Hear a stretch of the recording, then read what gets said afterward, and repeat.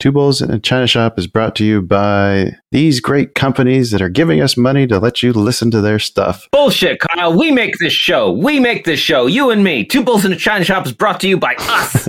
Someone's got to pay the bills, Dan, because it's not our trading. All right, roll them. Mother's Day is almost here, and you can get her the most beautiful time-tested gift around. A watch she can wear every day from Movement. Whether mom's into classic dress watches, rare and refined ceramics, or tried and true bestsellers, Movement has something she'll love. And right now you can save big on the best Mother's Day gift ever with up to 50% off site-wide during Movement's Mother's Day sale at MVMT.com. Again, that's up to 50% off at MVMT.com. Introducing Wondersuite from Bluehost.com, the tool that makes WordPress wonderful for everyone. Website creation is hard, but now with Bluehost, you can answer a few simple questions about your business and goals, and the Wondersuite tools will automatically lay out your WordPress website or store in minutes. Seriously. From there, you can customize your design, pick your brand colors, and add blocks. No custom theme or coding required. You'll get content suggestions that you can keep or revise, and with Yoast SEO built in, we automatically help you get found in search engines. From step-by-step guidance to suggested plugins to an AI-powered help bot, our built-in tools make WordPress wonderful for everyone. Whether you're a beginner or a pro, you can join over 2 million Bluehost users. Go to bluehost.com/wondersuite. That's bluehost.com/wondersuite. You are listening to an entertainment program put together by a company called Financial Ineptitude. Anything said on this show is not an endorsement or professional advice. Would you really want to tell a court of law you were suing us because you thought taking financial advice from two idiots on a podcast put out by Financial Ineptitude was a good idea? Really? Clown hat smiley face. Hello, everybody, and welcome to the China Shop. I am your host, Kyle, and joining me, as always, for today's midweek update is Eric from ES Invests. How are you doing today, Eric? Great. All right, but before we start talking about the news today, I'd like to just take a quick moment to say thank you to our sponsors and friends over at Manscaped, Trade Pro Academy, and Orderflow Labs. Manscaped is the best in men's below-the-waist grooming with precision-engineered tools for your family jewels, and with the new and improved 2.0 version of the Weed Whacker now available, it's the perfect time to take advantage of our exclusive offer of 20% off and free worldwide shipping using promo code 2bulls at manscaped.com. As always, that's the number 2. And when it comes to institutional quality trading education, look no further than tradeproacademy.com. In a free Discord server, you'll find instructions to take advantage of our discount with them as well. And for all you D-Gens who enjoy trading futures, you'll definitely want to check out the custom tools and studies over at Orderflow Labs. And anybody who's not following Eric yet on Twitter or YouTube or OnlyFans, they need to jump on that train, get some of the best related market content out there. We're going to have to be careful about the OnlyFans thing because it's only a matter of time before like a bot. I don't have one like on a for real note. There's going to be a bot that there's going to be a bot that makes one. What am I watching then? Well, those are just messages, Kyle. That's just, it's called a DM. They're not your feed? Yeah, dude. Oh, those are my dog's feet. Oh, God. All right. And then lastly, be sure to reach out with your suggestions, corrections, or questions for future guests. Do that via email at 2bulls@financialineptitude.com. You can join that free Discord server where a bunch of amazing people gather to share our struggles and lessons learned with other like-minded market aficionados. Put all those links in the episode description as well. Speaking of corrections, I actually got one from Robert. He informed me when I could not remember who the largest bank failure was. It was actually Washington Mutual in 2008. That is actually a bit of a segue. We were talking about SVB last week with Sue Mackey. But with all the banking turmoil that's been going on this past week, I feel like that's probably where we should kick off today. So, Eric, you've been paying any attention to what's going on in the banking world? Yeah, the movement's been really fascinating. I had a couple pairs trades built out and whatnot. I've been trading a lot of the movement. Mm-hmm. But I do have to say the Credit Suisse stuff today and whatnot, that was a curveball. I didn't expect that to unfold. So what was the deal with Credit Suisse? Was it just because their largest investor just decided to not invest more money? Is that the only reason, or is this all the other stuff that's been going on with them? Yeah, I think there's a lot of history which I'm still learning about, and I think it's dangerous to go too far on partial information. But essentially, the Swiss National Bank said it could provide some assistance to Credit Suisse if needed, but like the fact that there's even that kind of dialogue starting to emerge is a bit of a problem. Right. So I did find a summary of the scandals that have plagued them in recent years. So this is going back. Let's see. In 2020, they hired private detectives to spy on former executives, led to the departure of their CEO in February of 2020. They lost nearly $6 billion in March 21 after the Archegos Capital Management imploded and defaulted on its loans from the Swiss lender. Still trying to recover about $2 billion of the roughly $10 billion it had tied up in that whole Greensill catastrophe. They were fined for making fraudulent loans dubbed tuna bonds to Mozambique's government between 2012 and 2016. The chairman was forced to resign in January after internal investigation found he violated COVID-19 quarantine rules to attend Wimbledon, and the previous CEO has resigned for personal health reasons last July. So a lot of turnover and turmoil at that company. I cannot say that it surprises me. No. I think the thing that surprises me is that we still continue to be surprised by them having problems. Them and HSBC, and I think I saw HSBC actually purchase the UK arm of SVB. Yep. And then what is it? Douche, however Deutsche. the fuck you say that. Deutsche, the douche bank. Listen, man, we speak American out here. You just want to say douche. But yeah, we're starting to see the typical. After the past weekend, I thought this wasn't going to be the route we were going to take, and it looks like we are starting to go down that route, which is just very entertaining to me. The route of calling Deutsche Bank douche bank, or the route of bank failures becoming a thing again? Both. Yes, both of those. That's kind of scary, though. I mean, 2008 was not a fun time to live through.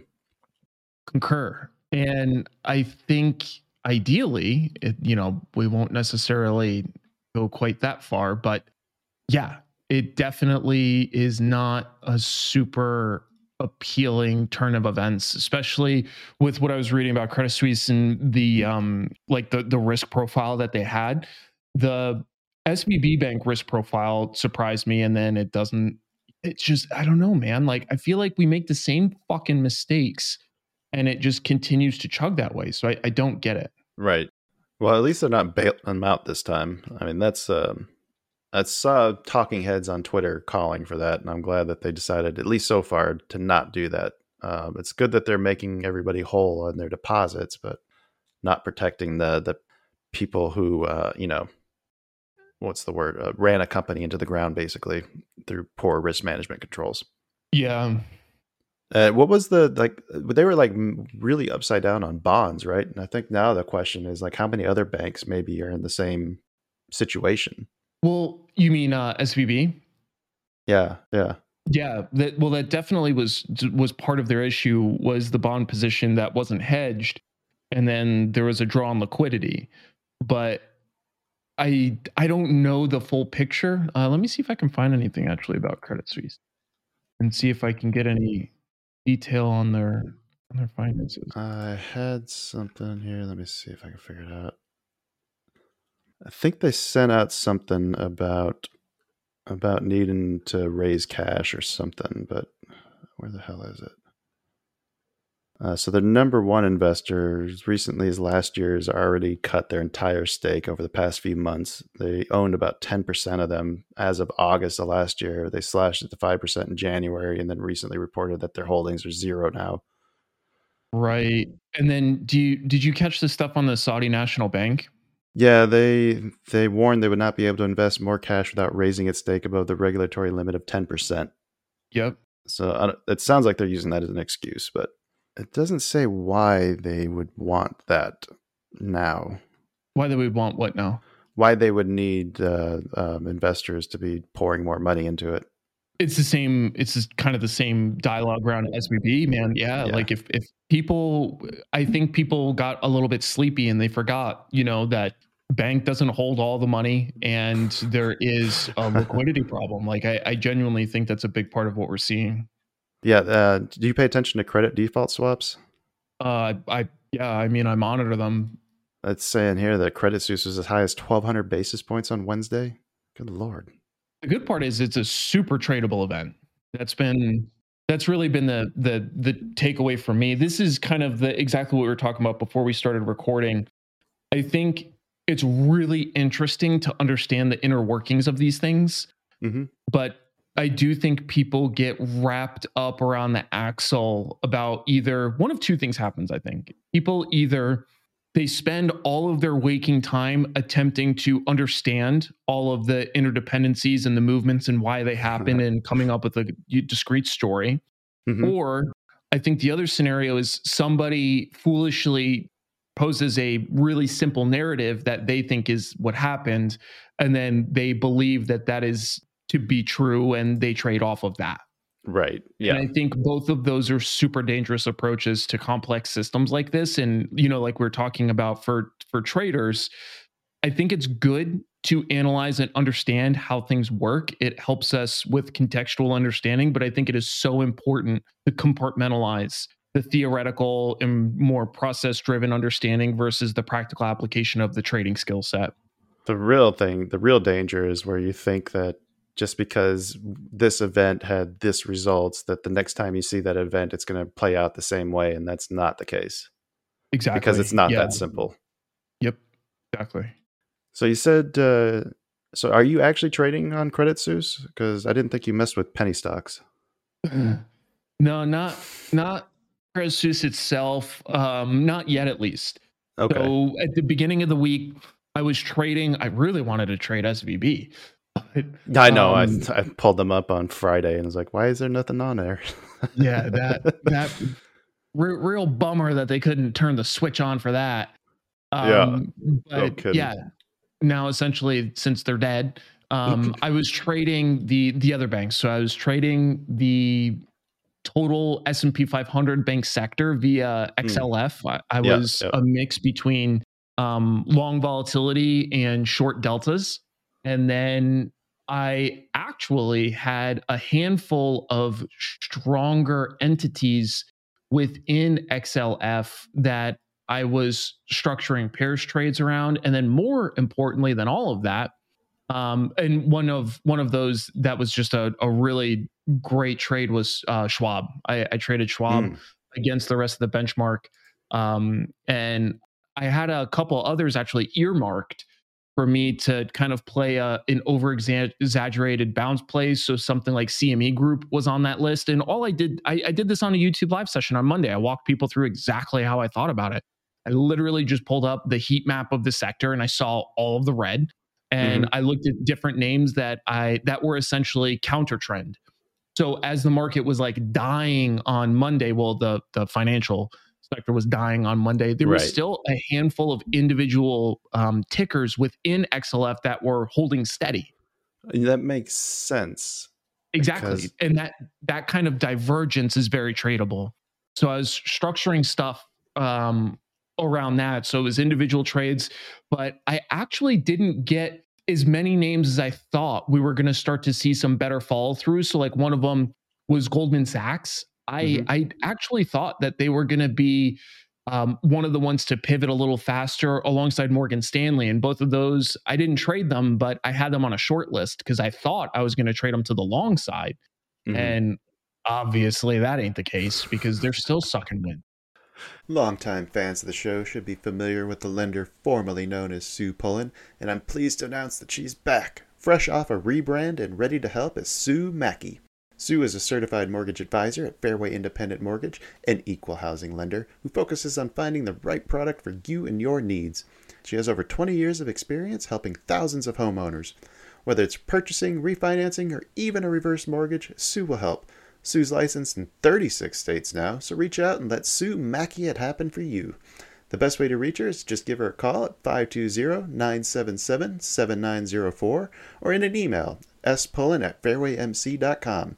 Fairway Independent Mortgage has an MLS number of 2289. Sue Mackey has an MLS number of 206048. That email again, spullen@fairwaymc.com, and that phone number is 520-977-7904. Shoot Sue an email and let her know she needs to update that address. Introducing Wondersuite from Bluehost.com, the tool that makes WordPress wonderful for everyone.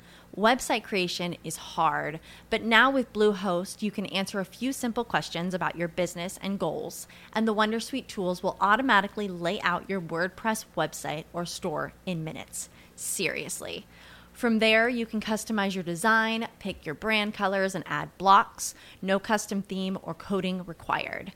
You'll get content suggestions that you can keep or revise, and with Yoast SEO built in, we automatically help you get found in search engines. From step-by-step guidance to suggested plugins to an AI-powered help bot, our built-in tools make WordPress wonderful for everyone. Whether you're a beginner or a pro, you can join over 2 million Bluehost users. Go to bluehost.com/wondersuite. That's bluehost.com/wondersuite. Well, I mean, with all the turmoil that's happened with SVB, like Bank of America is one of the names that popped up on the story that I've got here. They saw an extra $15 billion in customer deposits recently. From the people getting scared from their smaller banks and thinking that there's safety in the bigger ones. Well, one of the things I was literally talking to my wife about, and like we have, quite a bit of money in like my brokerage account. And one of the things I was thinking about is one, pretty good timing on moving some of that into commercial real estate, but then Right. two, for like the capital that still remains over the FDIC insured limits, like I literally started opening up bank accounts in the primary banks for the last 2 days because I need to split up chunks of $250,000 between several banks, right, to cover the capital. And I was like, that's stupid, isn't it? This is fucking crazy, man. Yeah. Why we still stick to that? Like, what's the point of having an FDIC limit per account if there's not a cap on the max number of accounts that you can have? Yeah, dude. I think it's maybe to spread the risk between different institutions. But does it have to be at a different bank or is it each account at the same bank? That I don't know, to be honest with you. So I purposely started opening accounts with different banks. So Goldman Sachs, Morgan Stanley, and a few JP Morgan, and like 3 others. And the reason I was thinking is even if it's FDIC insured, sometimes it can take a long time, right, for it essentially to pay itself out the way that we would want it to. Right. So you have the ability to at least ideally access cash in another bank if it's not also taken down. It just kind of spreads some of the risk. Yeah, man, like if the whole banking thing started to go down, it doesn't absolve all of it, but it just mitigates risk from at least a liquidity standpoint for me.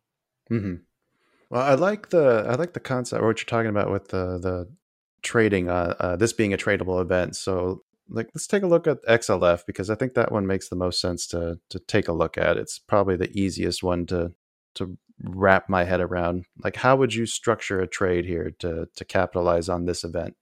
I think it's late now if the goal was to trade the initial move like I did and I wanted to. But I don't think that it's completely past. And there's a couple things that I think can be done here. This is not where I would want to start getting long yet. I think it's a little too early. If I wanted to get long, I would do kind of what I was talking to you about before, where I would go through the different sectors and I would find the strength and I would trade the individual strong points. But beyond that, for XLF itself, the kind of stuff I would be looking at is mostly centered around volatility because volatility is still very, very high. Yes. So if we look at the volatility for today, the 15th, the 7-day vol is 40.5%, 30-day vol same, 7-day vol for historic is 34 against 23 for 30-day. So what that means in a nutshell is implied volatility is tracking quite a bit higher than realized, even right now, even after everything that happened after that initial move. Because what happens in these kind of things is the market tends to be sleepy and we get this huge move. So on that first day of the catalyst, that's normally when you'll see realized volatility exceed implied volatility. Because, to say what I say to my dog, like, caught you slipping. But then from there, they start adjusting all their pricing models, infusing it with a shit ton of volatility because now obviously the risk is known, and then it becomes a volatility trade. So that's the overall hypothesis.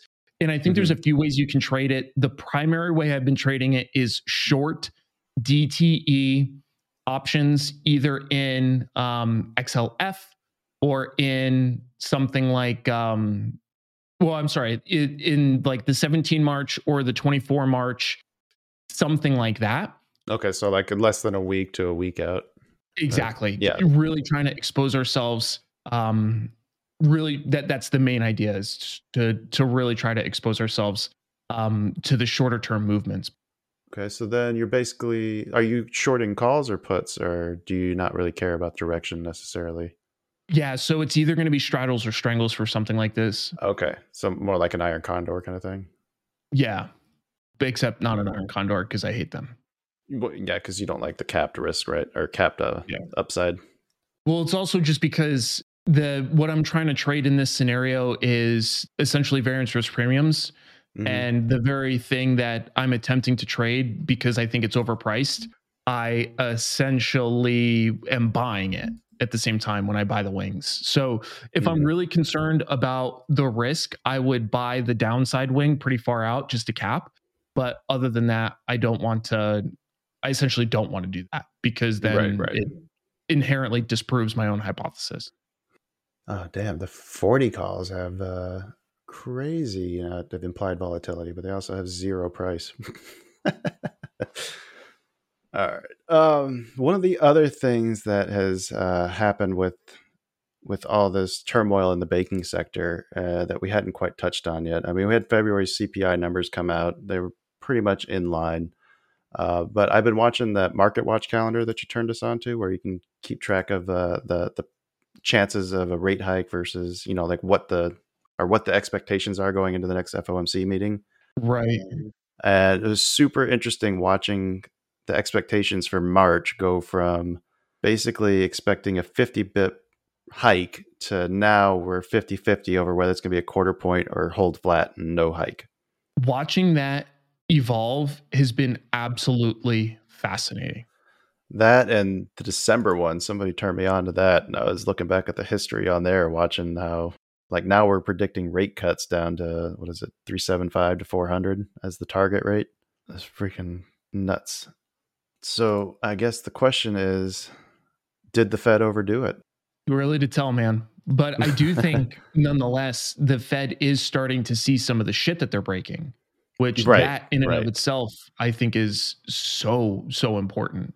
I wonder if that was like their strategy to start with. Like, we're just going to raise this thing up as fast as we can until something starts to break, and then we'll back off. Maybe.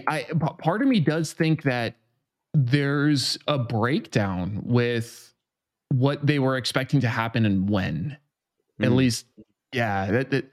I'm not sure otherwise, but to me, I am confused to see them. If you watch them speaking this past couple weeks, right, they were seemingly surprised that this had started to occur, and to me, I just don't understand how you could be surprised about that. I know, right? It's almost like they don't know what they're doing.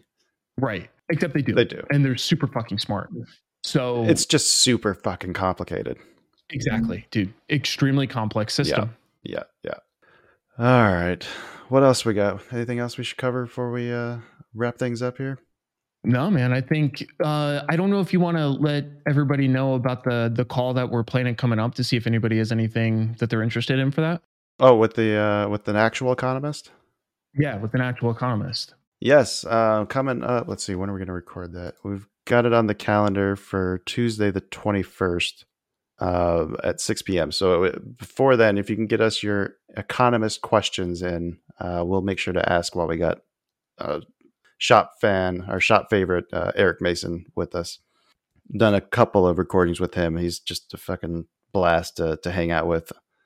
He actually said he was familiar with you too, and I'm not sure how that happened. That's terrifying. Have you talked to him before, or did you maybe just have some overlap with some of the shows that he listens to? Yeah, I don't think so. It's funny. I think the main questions that we're going to be asking and getting his understanding on is why economists don't trade, but happy to open that up to anything else. Yeah, because I think this goes back to what we were talking about before, right? Like the two different brains that we can apply to the markets. There's there's an understanding and then there's a practical side. So I think this is a really interesting dialogue, especially because you and I have a little bit more of the practical side of things. That's definitely where I weight my time and effort. But it'll be cool to juxtapose that against more of a theoretical construction side. And obviously I don't mean the construction of a house. Right. I simply mean the construction and the framework of the markets themselves. So I think that would be a fun dialogue. And I think that there's a lot of really interesting topics that can be baked into that for people. Some of the stuff I fully intend to ask him wrap around finding that delicate balance from a trader's perspective, not from the economist's perspective, but from a trader's perspective. Like, what are the no shit need to know economic data points and why? Yes. What's the easiest way to get them? You know what I mean? Stuff like that. Because I think that's like really elucidating information. I have a list that I've built over the last 16 years doing this, but I'm always still interested in that kind of information. So yeah, I think stuff like that would be really useful. So if any of your listeners, have questions like that, is a great forum to send them in for us to discuss. I love it. You got anything else coming up that people should be paying attention to? I did just launch a big old fat video on, it's kind of like an introduction to options. There's a million of them out there, and I'm not trying to redo what everybody's done, but what I did was exactly that. But I love it. my goal was to just apply a slightly different perspective where I offered the level of detail that I thought was important for beginners, probably a little bit more detail than some of the other videos I've seen of this nature. But my goal is for it to be like a reference tool for people. Yeah. So that you can kind of pull it up, because it's an hour and 18 minutes long. I don't think anybody's going to make it through that whole thing. But what'd you do? Read that book you're always holding up on the camera? Yeah. Dude, if I read that book, I literally think the video would probably be like 20 something hours long. It'd still be better than Yale's version. Dude, yeah. I'm wondering if they have a derivatives market thing. That would be actually really, really interesting to see. All right, let's go ahead and wrap this thing up then. It's going to bring us to the end of today's episode. I'd like to say thank you to everyone who stuck around to the end, and to Eric, of course, for taking the time to sit down and chat with us. If you'd like to know more about Eric, of course, you can visit his website at esinvest.com, and you can also check him out on his YouTube channel, the same name. Find us at twobullsinachinashop.com. Be back in your ears soon with another exciting episode, but until then, pillage that 5-star rating like it's SVB's assets, and take care. That's a good one. And then you're waiting for your buy. I got to get your buy in. You've outdone yourself there. That was a last minute one too. Goodbye. Bye, Eric. When you make decisions for your company, you look for the no-brainers. And if you have a lot of mailing to do, Stamps.com is the ultimate no-brainer. Mail checks, invoices, documents, and everything you need to keep your business running. Get rates up to 89% off USPS and UPS. And with the mobile app, you can take care of mailing on the go. Make the same no-brainer decisions as over 1 million other businesses with Stamps.com. Sign up at Stamps.com with code PROGRAM for a special offer. That's Stamps.com, code PROGRAM.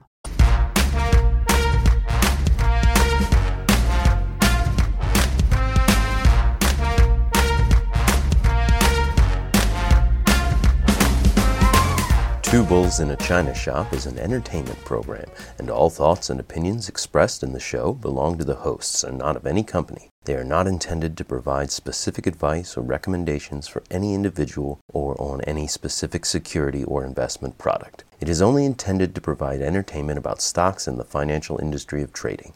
If you make trades based on what you hear in this show, you assume all risks for those trades. Also, I saw somebody in the company was under investigation for, I don't know if that was that Credit Suisse. Oh shit! I might have to cut that, hun. I don't remember.